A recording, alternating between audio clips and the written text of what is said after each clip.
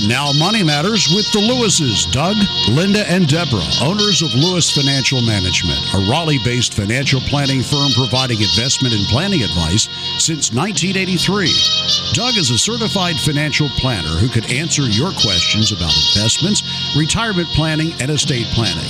Why not call Doug, Linda, and Deborah right now with your investment question at 919-860-9783. That's 919-860-9783. Now, here's Doug, Linda, and Deborah. Investments offered through SFA Inc. Investment advice through Lewis Financial Management. SFA Inc. and Lewis Financial Management are not related entities. Hello, North Carolina. This is Doug Lewis, certified financial planner, once again welcoming you to Money Matters with the Lewises, Doug, Linda, and Deborah Lewis. And we are the Lewis family. This is Linda Lewis.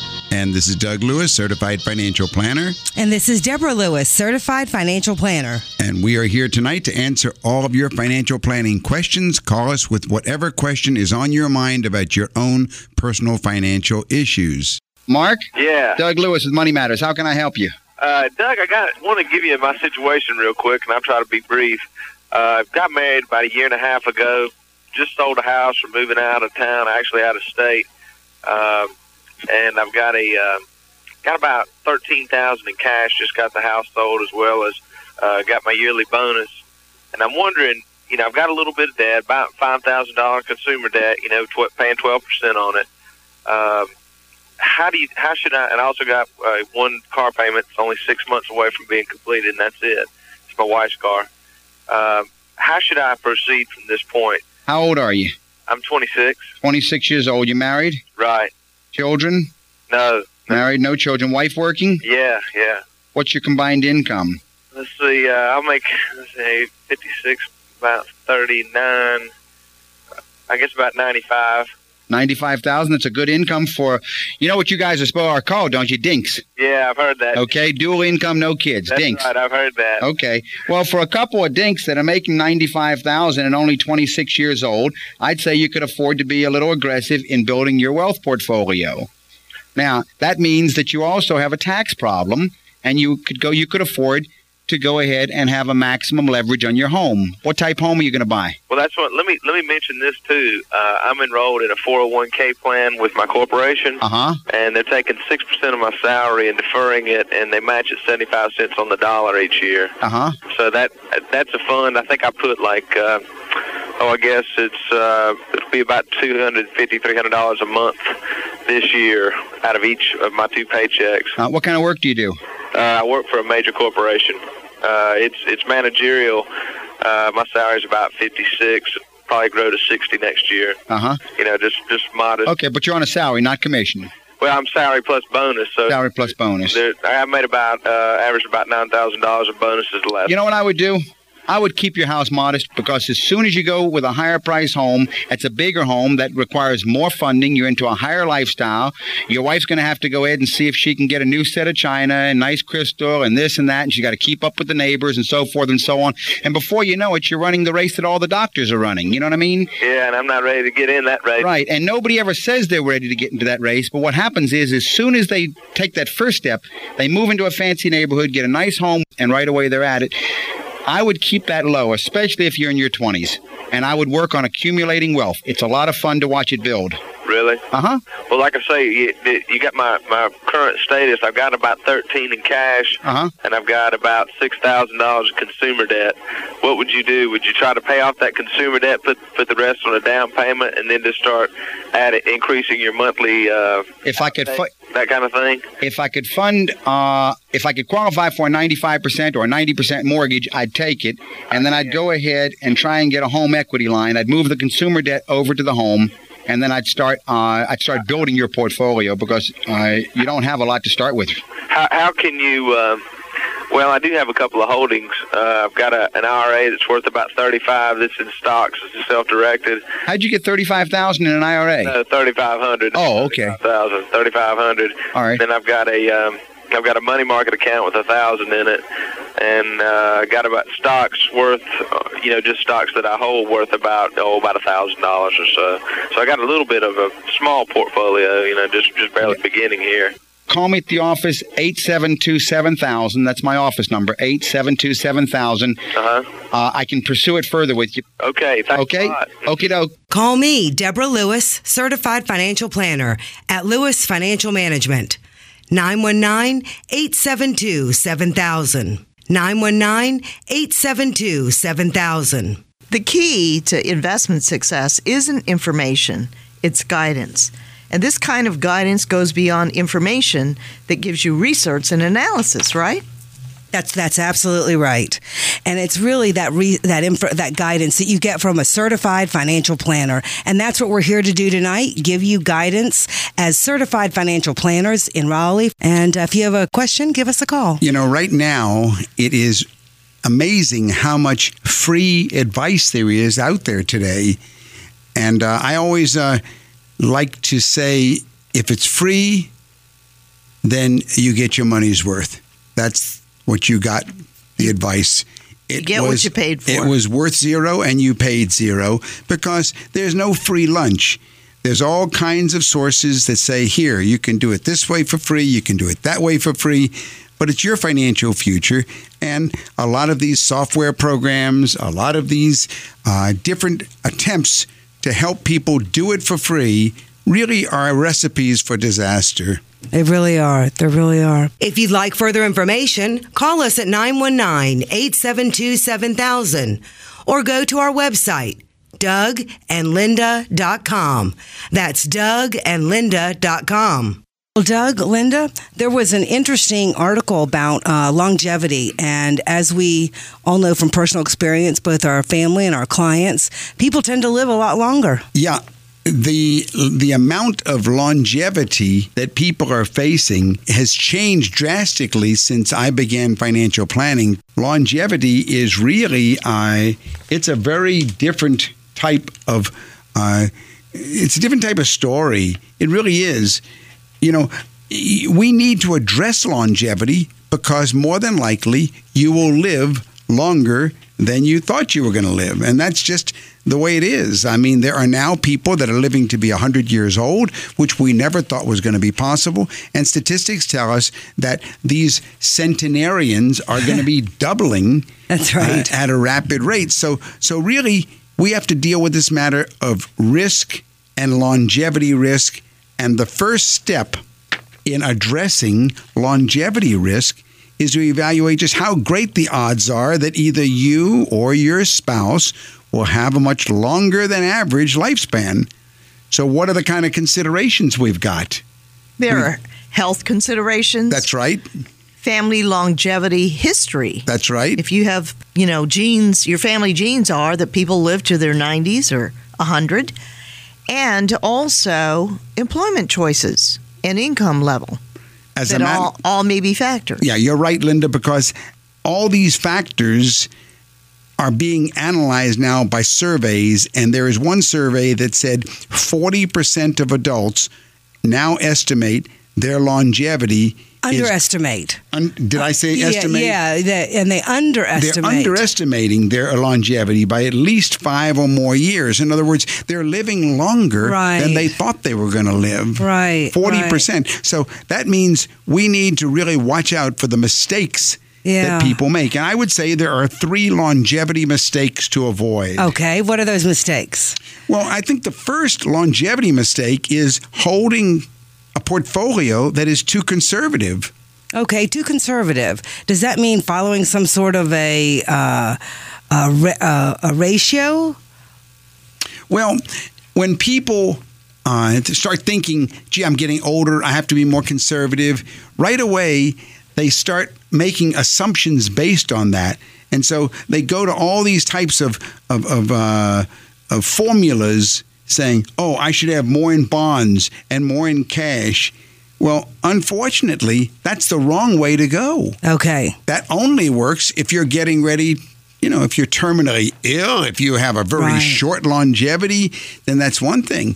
But if you're going to have to live another 35, 40 years, then we need to have investment portfolios that are designed with that type of growth potential. Right. So I'm guessing that your advice would be that those concerned about outliving their assets should shade their portfolios more towards equities instead of the stereotypical, if you're in the retirement years, go to bonds. Well, you're right, Deborah. When we say equities, of course, most of our audience now knows equities means stocks. And so the traditional view of the older you get, the less stocks is absolutely wrong. Okay. In a sense, the older you get, the more you should have in stock types of investments, such as stock mutual funds. But you should not be thinking about playing the stock market. You should be... I would agree with you, Doug, that as folks are getting older, they want to simplify what's happening in their world, but stock should be a part of the portfolio. And what I'm saying is that not picking the stocks, but picking managers of mutual funds who are investing in stocks. Stock funds. Stock mutual funds should be more and more and more a part of your portfolio the older you get. And that's the first mistake people make. If you'd like further information, call us at 919-872-7000 or go to our website, DougandLinda.com. That's DougandLinda.com. Another mistake that folks have with regard to longevity is not adjusting withdrawal rate assumptions. Yeah, Lynn, that is such a big problem. Just as savings rates, like on CDs and things, are the main determinant to success during the accumulation years, then we got another problem as we get into retirement years. These are what they call the standard withdrawal rate assumptions. The most common one is the 4% rule. Right. Now, the 4% rule has been used for a long time.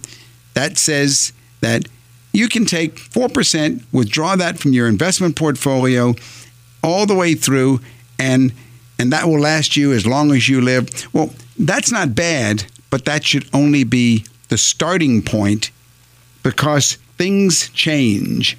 You need to have a starting point that is able to change as life goes on. It's important to tweak your withdrawal rate based on your own living expenses. And I think that's the key. Knowing that the subjectivity of this withdrawal rate is always going to be based on knowing what are your living expenses. And in so many ways, we start often with the conversation being, you need to know the living expenses. Deborah, I was thinking recently, the biggest the biggest problem people have when they call our office for an appointment and we tell them we want to have 5 pieces of information sent to our office. Yes. The 5 keys. Right. Just to begin. Right. And of course, what are those 5 keys that we want to see? Oh, gosh. You want to look at their tax returns. Right. Want to look at your assets and liabilities. Right. Then we're going to look at your projected income for this year. And what is being withheld, or what are your quarterly estimates? And that's the 4. But this fifth one is the hard one. Is your living expenses. And that's the one people always say, gee, I don't know what I'm spending. So, folks will say, well, I've got all this stuff. What do you have? All these years you've had these investments, the portfolios, but what are you spending? That's right. The key factor. That's right. And I was appreciating the other day, Linda, you were not in the office when the client asked this question. You had come and gone, but the client asked a really good question. Deborah, you might remember the question was, well, can you recommend any sort of a good software? A good software. I thought it was a great question. And it's funny because, let me just say, and then that there are we have two types of people who usually ask that question. The ones who have been keeping no track, or they've realized that they need to keep better track after they've been working with us for a while. So a lot of people ask what are good, softwares because they want to track those living expenses. And of course, you weren't in the office, Lynn, but Deborah took a shot at it. You'd gone out and come back, but she took a shot. She said, well, I think Linda likes QuickBooks or Quicken. Deborah took a shot. What about Excel? It doesn't really matter. What really matters is just start tracking your expenses, because then we can go ahead and see what is needed for your withdrawal rate for financial independence. And that's the key here in this article. In this article about talking about mistakes to avoid is if you don't know the living expenses in retirement or even pre-retirement to go into retirement, then you're not going to be able to do the appropriate adjusting of the withdrawal rate. And it's important not to not set and forget your retirement plan variables, such as your spending rate and your asset allocation, because retirement progresses, and then new information becomes available about what's happening with your health, what's happening with your potential longevity, and what's happening in the market. That's right. Life goes on. That's right. That mistake, Linda, that second big mistake is to just do it and forget about it. That's not the way it works. We have some clients that are in their 80s, in their 90s, and they're still out there, just as healthy as can be, mowing their lawns and playing a guitar and in the band and just, Mm-hmm. And so for some households, the concern is the longer your longevity is, your expenses, what are they going to be as you age? Or if you and your wife both have longevity, then at some point your expenses may go up if you have to move into an assisted living because one of you maybe is, early Alzheimer's or dementia, but you still have long genes. So you need to be able to support your needs for health care. That's a great example of how those years progress, right? That's right. That's a great example of how that you'd have to make that adjustment to the withdrawal. Exactly. You can't just that 4% would no longer cover that need. You're listening to Money Matters with the Lewises on News Radio 680 WPTF. So we just were addressing the 3 longevity mistakes to avoid making. And of course, longevity mistake number 1 was holding too conservative a portfolio. Longevity mistake number 2 was not adjusting your withdrawal rate assumptions. And then the third mistake that I feel people make and they should avoid making is just ignoring guaranteed income like Social Security and pension and things like that. You have to go ahead and have a certain handle on what is a fixed guaranteed income. Once you start with there, of course, that's going to be maybe Social Security and maybe a pension. But then from there, you go to what are the expenses that are variable, and then you put them together. But if you don't put them all together, you get yourself into some, what I call Geico, Right. garbage in, garbage out. Right, absolutely. So if you need some help fine-tuning your own cash flow planning, give us a call during the week, 919-872-7000. And call the office and leave us a message. We'll be happy to schedule an appointment for you to address your financial planning issues and what you can do to produce income for these retirement years. Let's take another caller. How can I help you, Dan? This is Doug Lewis. Hey, Doug. Yeah. My wife and I built a vacation house a couple of years ago, and we really enjoyed it. Now we're thinking about possibly selling the one and building another one, but we're in a position where I think we'll end up with about a $60,000 capital gain. And how much are you selling the house for? $140,000. $140,000, with or without mortgage? It has a mortgage right now. How much is the mortgage? $75,000. $75,000, okay. And $75,000 is basically my basis in it. That's about all I can demonstrate as our cost for it. Is there any way that I can end up taking that profit, putting it into one of the trusts, and then allowing it to purchase the next house? No. The IRS is very rigid in terms of what a charitable trust can and cannot do. For example, some of the guidelines to be aware of are, number 1, nothing with a mortgage can be in a charitable trust. Okay. Now, I could, and I have done this, find ways around that. If we could find another $75,000 in your other assets, let's say to borrow against your first home or your investment portfolio to get $75,000 cash and pay off this mortgage, then yes, you could dump the house into the charitable trust and sell it and have no capital gains tax and have the whole $140,000 cash in there. But the second thing that a charitable trust cannot do is it cannot run a business, which is not your case, but I guess I need to throw that out. It's called UBTI. It can't run any operating business. Okay. And the third thing is once you give an asset to a charitable trust, you have to give up all uses to it, so you can't live in it. Okay. So you can't do that. The best you could do is you could get that $140,000 working for you.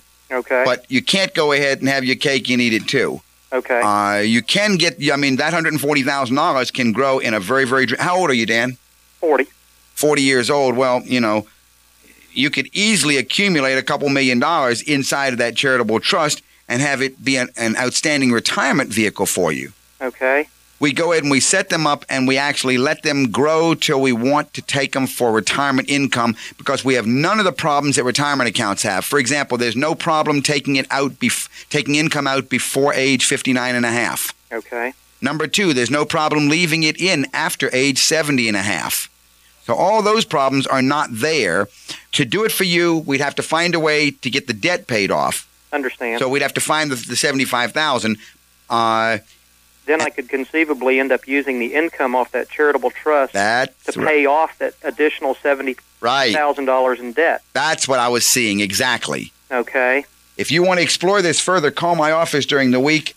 My office number is 872-7000, 872-7000. But it's a lot of fun, and you can really work them if you know how. The whole key is you must be your own trustee, or I don't recommend them at all. Okay. Never give up control. Okay, thanks a lot. Dan, I like Dan's call. I like his whole approach. He is wise enough to realize that you don't have to go ahead and just pay the taxes. But we need to be careful whenever we try to avoid paying taxes, not to let the tax tail wag the dog. There are a lot of tax strategies about avoiding, and we use them all the time. We have done them through the years, whether they're tax-free exchanges of real estate for real estate called Section 1031s, if they are charitable trusts. And then sometimes we just say, go ahead and pay the taxes. But the point is how to keep control in your hands. You always want to have control. So if you're going to use the charitable trust, have a self-trustee charitable trust, or don't go down that road at all. But I really like the way that he's open to thinking about how to go forward. And yes, when there is a mortgage, we have to deal with it. We got to get rid of that mortgage issue, but there are ways to do that also. So, very Dan, interesting. Very, very good. All right, Dan. Call me, Deborah Lewis, certified financial planner at Lewis Financial Management. Call me at 919-872-7000. 919-872-7000. Well, Doug, you've been telling more and more people about the need for a financial roadmap. And what exactly do you mean by that? Well, Lynn, a financial roadmap is it's a crucial item. The financial plan itself, a financial plan document, is or should be a financial roadmap. And no one would try and take a journey from here to Alaska or here to Wisconsin without a roadmap. The same way, you should have a roadmap. And the financial plan should be a roadmap that has different style and from different planners and so forth. But no matter how it is stylized, it should definitely have at least 13 sections that it covers. And the first section of a financial plan should be your personal data section. It should include all the personal information about you, your kids, your parents, all the personal family data, if you've been married before. But the personal data section should be the first section of your financial plan. Exactly. And each area should be addressed to the extent that it suits a person's personal situation. So along with the personal data, the second element of a financial plan would be a person's goals and objectives. Right, Doug? Right. That's very crucial. People sometimes need to just sit down and think about what are our goals, you know, whether you're married or single or if you're a widow or whatever your situation is. You have certain goals and objectives for your life. So you need to sort of think about those things and have some priority and some desired time frame. But a lot of people just say, I don't know. They've never really put their goals down. Exactly. When do I want to be financially independent? When do I want to retire? What about educating my children? What about my cash flow? What about my credit cards and so forth? But the third section of a financial plan should be the issues and problems section. This section should be an identification of the areas that are problem areas, like college education cost or taxes. A financial plan should analyze the taxes, the cost to educate your children, major illnesses in the past, or any other factors that may develop into a problem. Sometimes the client knows them, sometimes the planner identifies them, but they should be put into a separate section in the plan called Issues and Problems area. The fourth element of a person's financial plan should be assumptions that are used in the plan preparation, and that would include such issues as inflation, investment growth, mortality rates, and other material assumptions that would be included within the financial plan. Right, Doug? Right, Lynn. For a financial plan to really work as a roadmap, those first four sections, the personal data section, the goals and objectives section, the issues and problems section, and the assumptions section are the ones the plan is built on. Now, starting with the fifth section, we should get into the numbers, and the fifth section should be the net worth section, or the financial statement or the balance sheet of the client. That should be an analysis which includes all of the client's assets, that's everything they own, all of their liabilities, that's everything they owe, and then a calculation of what they're worth, and it should have different backup schedules to these, and then presumably it should have some comments by the financial planner about how the financial statement looks. What does it look? Does it look good, bad compared to other people, and so forth? So that's the fifth section of a financial plan, the balance sheet or net worth analysis section. The sixth element or the sixth section of a financial plan should include your cash flow management. And this would include any statements or analysis that describes or details the sources of your income. Where's all your income coming from? And where's it all going? What are you spending all this money that's coming in for? This is vitally important within the plan, right, Doug? Well, the sixth section is the most important section to most people, the cash flow section, because this says, just as you said, it's everything coming in that you're making, it's everything going out that you're spending, and whether you have excess or shortfall. If you have more coming in than going out on your expenses, then how do I invest it? How do I use it to get the other goals met? If I have a shortfall, how do I budget myself to get back in line? But the cash flow section should have a detailed analysis of the cash flow and then recommendations by the financial planner. And this is usually the section that really needs a lot of attention for people that are planning on retirement or young couples that have high income, whatever the problem may be. And some people just don't ever look at, they know it's coming in and they know it's going out and they never track what's going out, but nobody's ever analyzed the living expenses. Yeah, you need to put the brakes on and look at it, right, Doug? Yeah, that's right, Lynn. Now, that's the sixth section. Got any idea what the seventh section would be?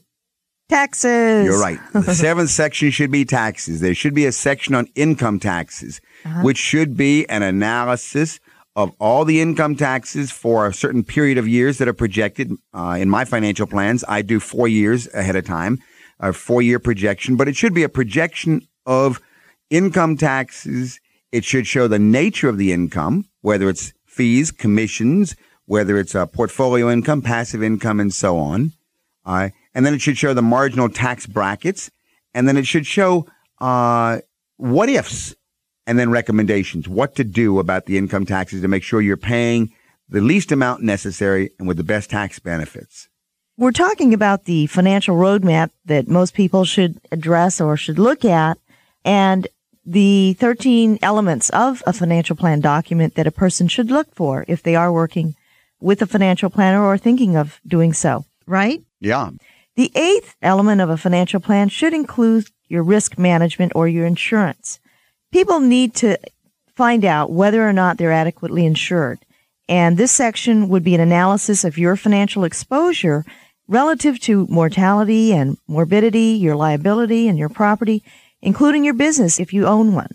And it should list and it should analyze your current policies that you have and problems that may include but may not be limited to the need for life insurance, disability, medical and health insurance, property and casualty, and liability and business as well. Long-term nursing care, Exactly. all kinds of insurance coverages. Analysis, are you properly insured? Do you have too much or too little insurance? And do you have the right kind of insurance? The ninth section of a financial plan to really work as a roadmap has to be investments. That should be a listing of all the current investment portfolio, which investments you should keep, which ones you should liquidate, reposition. There should be a liquidity analysis of your investment portfolio, a diversification analysis, an investment risk exposure analysis. It should include your risk tolerance, your ability to understand different investments, and all kinds of things in the investment section. That's the ninth section of a good financial plan. The 10th section of a financial plan should include financial independence, retirement planning, and education, and other special needs. People that are working usually have a plan that one day they don't want to be working anymore. They want to be golfing or traveling or whatever. So this section of your plan would be an analysis of the capital that you would need at some future time to provide for your specific needs.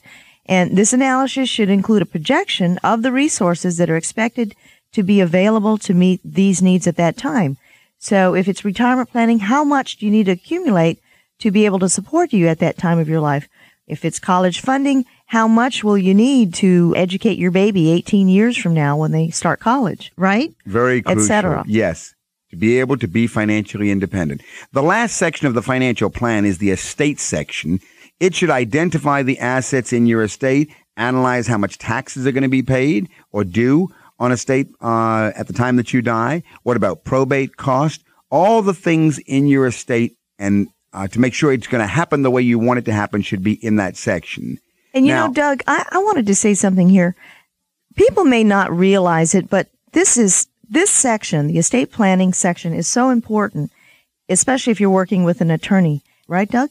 Because when you're working with a financial planner that's helping you analyze your estate, your financial planner generally will have the current value of the estate, whereas your attorney may not know. Rarely do attorneys have any of the numbers. You should never do a financial plan estate section with an attorney until you've met with a financial planner first. They should be a team working together.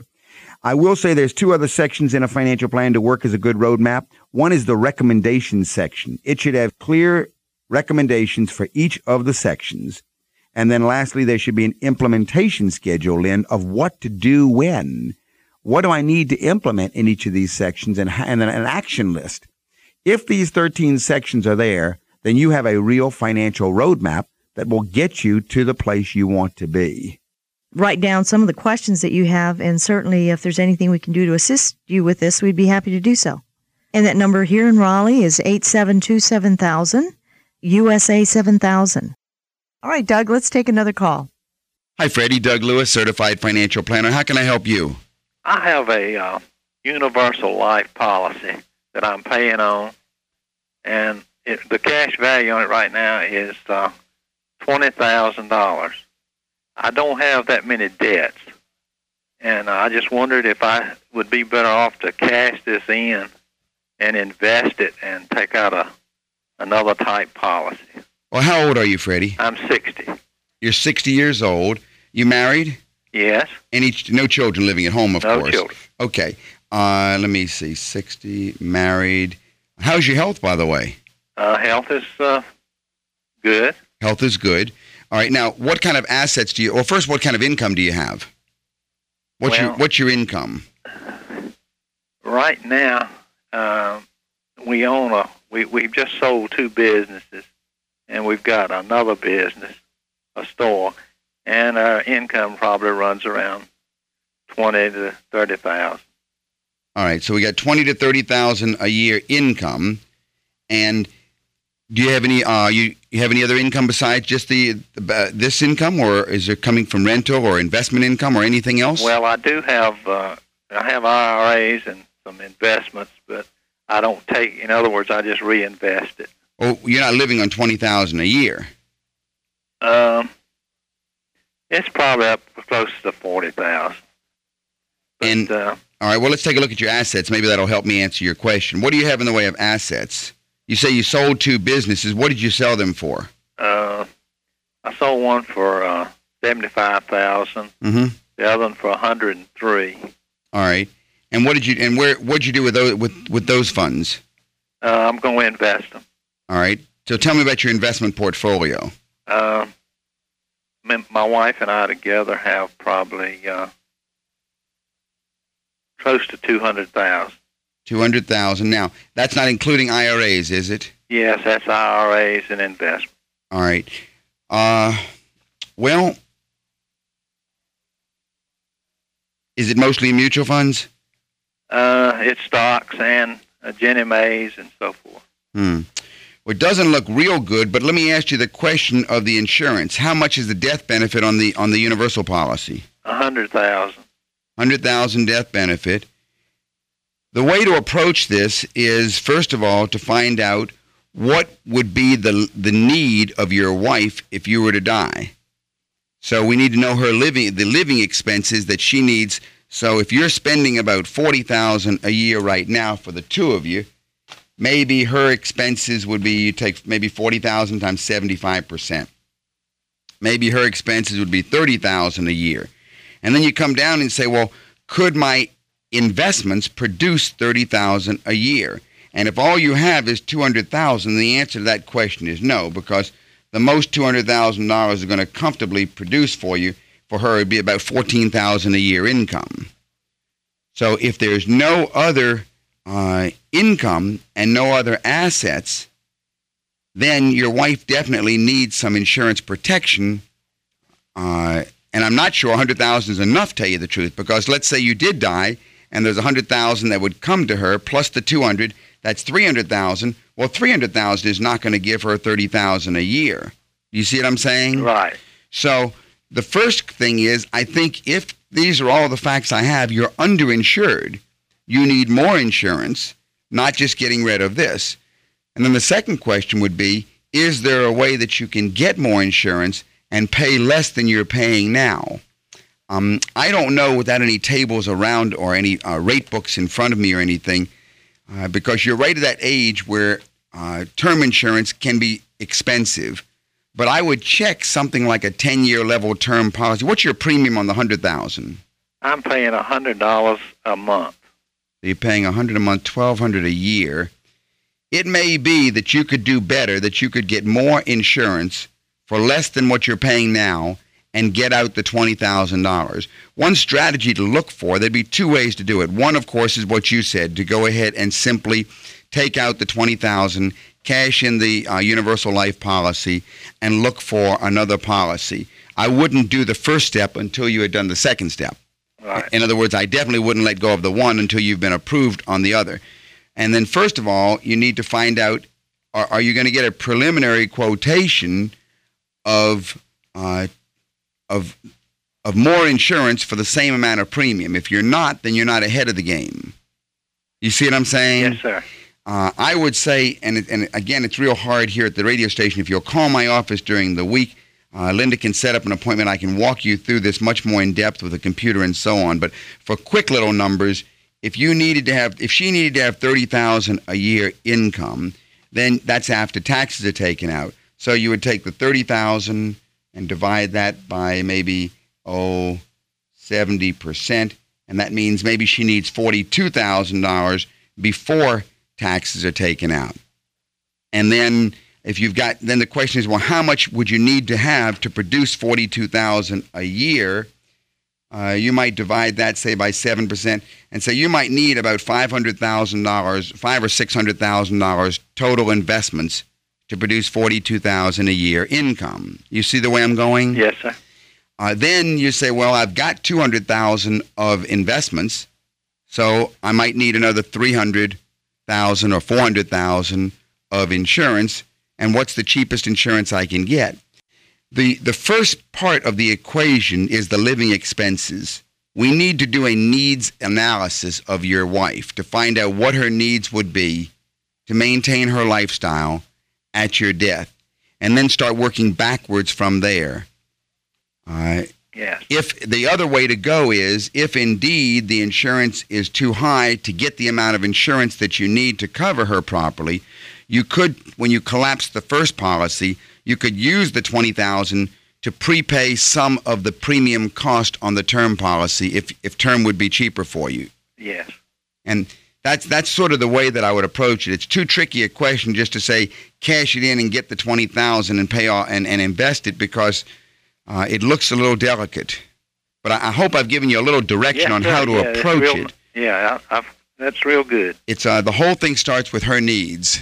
Right, and probably you want to just make sure that it's all coordinated, right, Doug? So that all of their income and, just all of the needs are met. Yeah, I'd like to look at all of the assets, all the income, and then do a needs analysis on what she would need. Yeah, right. Okay. Write your questions down, Freddie, and our number in Raleigh. That's very good. I really appreciate it. Yes, sir. Our number in Raleigh is 919-872-7000. That's USA 7000. I've got that. All right. Take care. Thanks for calling. You take care. Online tools. These online tools are promising to tell you whether you've saved enough. Big question is, do the online tools deliver? And I will tell you, no matter how much money we may be saving for retirement, my experience says that one nagging question in the client's mind still lingers: is it going to be enough? And so enter these new online calculation tools. They're calculators is what they are. And these calculators rely on answers to questions that often are impossible to know in advance. Right. And if the numbers you plug in turn out to be off base, the numbers that come out will be too. And bad numbers could translate into you having a lot less money than you expected. Back in the 80s, we used to have this little phrase that I remember some computer geeks in those days would tell me about, called Geico. Mm-hmm. Yeah, they would say, "Oh, garbage in, garbage out. You better be very careful. What are your assumptions that you're putting in?" And I think that's what you're saying, Deborah. This is a Geico. This is a garbage in, garbage out. You got to be very careful. And I'll give you an example. Okay. Let's take a 45-year-old who has $100,000.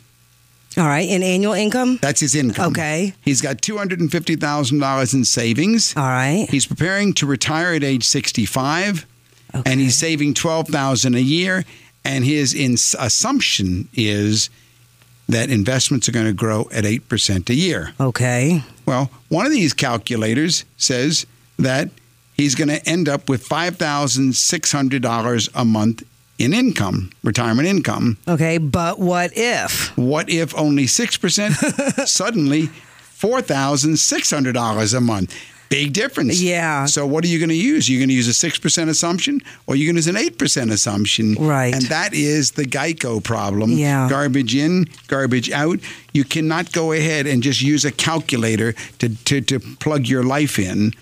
And I would say you ought to be a little careful and not get smug if the calculator turns out for you a real rosy scenario. Yeah, that might be the other huge caution is, well, let's say you don't realize that garbage in, garbage out could be actually telling you, hey, you're doing great. You got plenty of money. Right. So what can these calculators not do? Well, they can't predict the future. And that's the biggest problem. They're not able to predict the future. So you have to at least look at, I would say, 5 or 6 different types of data or assumptions to put in, and then have someone, such as myself or some other certified financial planner who is a fee-based financial planner, have them deal with what are you expecting your Social Security to be. Okay, so here we need to plug in the right numbers. First one is going to be Social Security income. And we need to plug it in with both age 62 or age 66 assumption. Okay, all right. Then we need number 2, we need to know what are your expected current savings, what we call your pay yourself first money. Okay, so that would really be what I've already saved and what I'm planning to save on a monthly basis. Right. Okay. All right, and the next thing that I need to be able to plug in? Yeah, the next thing to deal with in terms of plugging in are your living expenses. Now, I will tell you that the standard rule of, well, let's just take a rule of thumb of 75% to 80% of my pre-retirement income will be my living expenses, that is plain garbage. I mean, that means that a client who happens to be making $500,000 a year. It's just going to all of a sudden go, nah. Yeah, he needs $400,000 a year to live on. Come on, that's right. Those are nonsense numbers. What you were spending is usually what you should. Yeah, we need to analyze the living expenses. Yeah. Really also, get real living expenses, and that's going to be the third thing. Exactly, and then the fourth item is windfall income. Not every calculator asks whether you'll be getting a lump sum from the sale of a home or from inheritance. Right. So if you can provide an accurate answer, that could refine your calculation. And That's right. Our real life experience, Linda and I this week were working with a client who we knew that they were projecting a commission check to be coming in. And they knew that that was going to be that windfall. So windfalls can be even like if you're in a commission-based business and you know that you're going to get another little paycheck, that should be a part of the computation.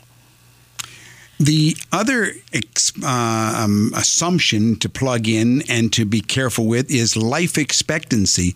Don't just, many times, I don't know why it is with clients. Sometimes I'll ask them as they're sitting in my office, well, what should we use for your life expectancy? And they're 65, 68 years old, and they say, well, I don't know, maybe 80, 85.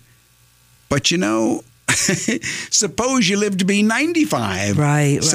In other words, we've got to go ahead and be realistic on life expectancy assumptions.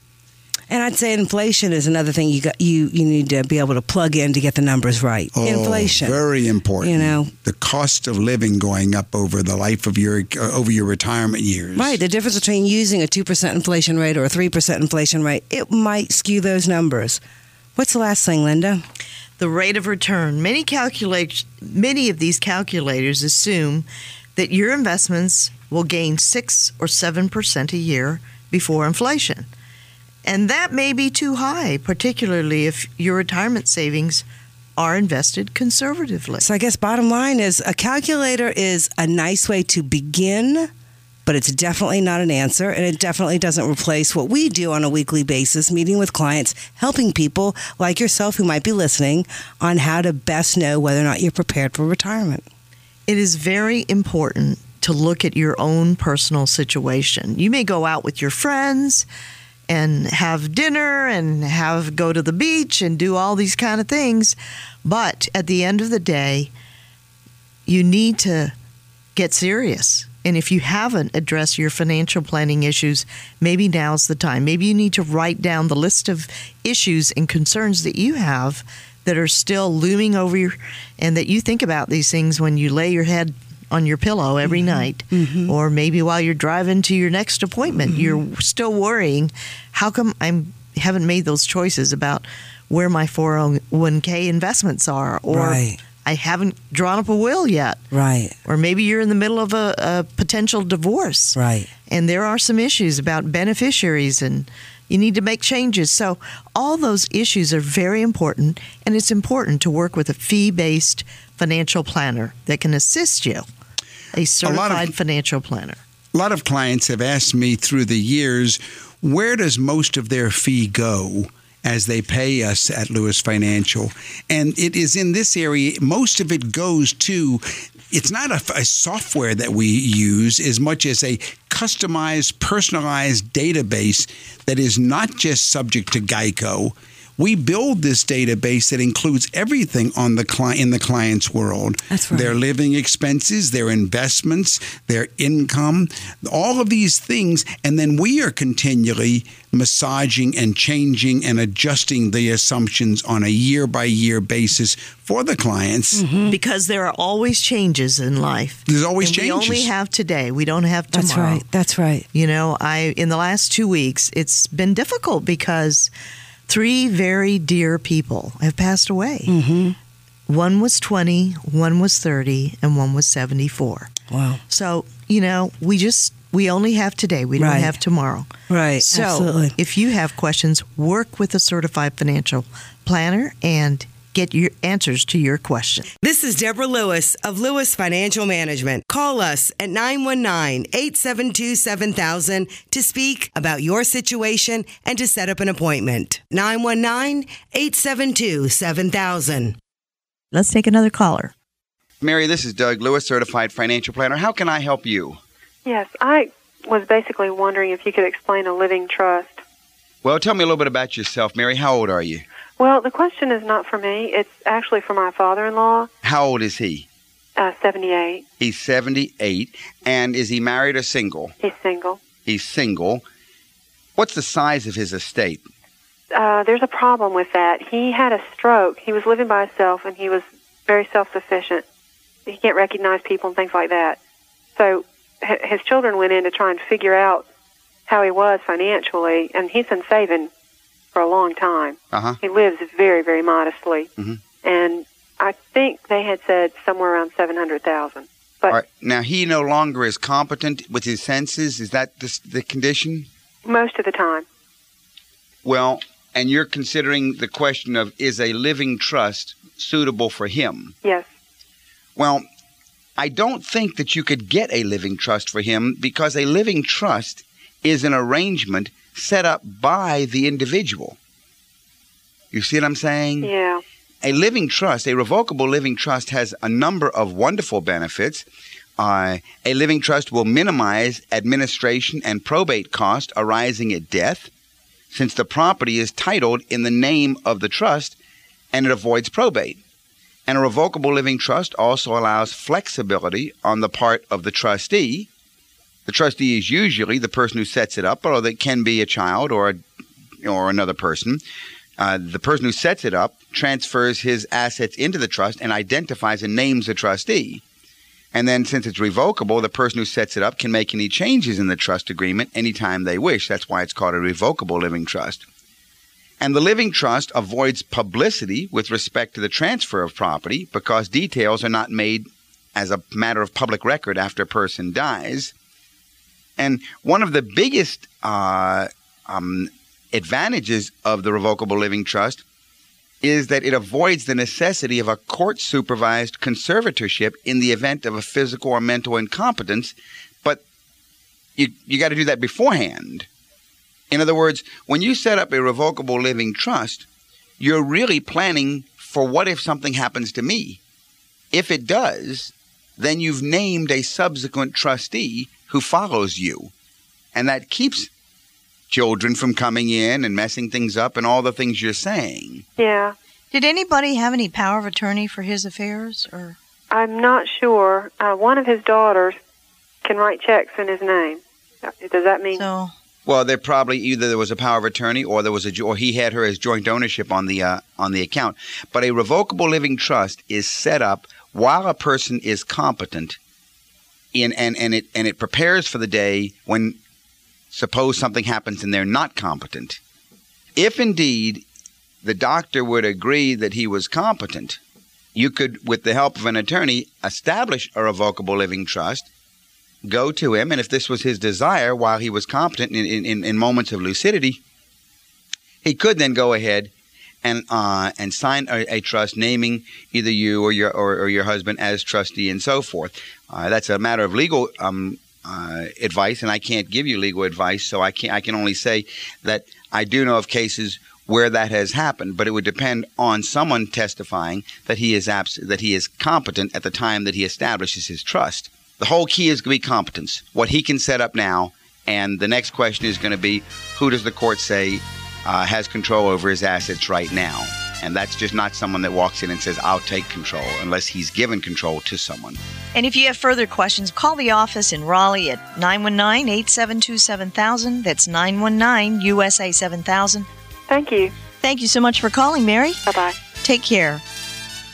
Well, that's all the Money Matters we have time for today. So we want to thank all our listeners for joining us. And for any other questions you may have, call my office during the week, and we'll set up an appointment to meet with you personally.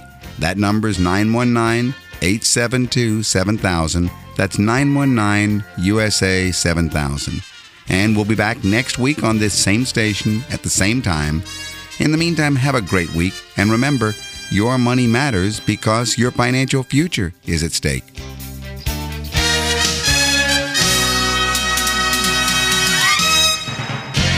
You've been listening to Money Matters with Doug and Linda Lewis. Money Matters provides you with a personal financial hotline on any subject where money really matters. For more information, you can call Doug and Linda in Raleigh at 872-7000. That's USA 7000. Listen again next Sunday at 6:05 for Money Matters with Doug and Linda Lewis on 680 WPTF.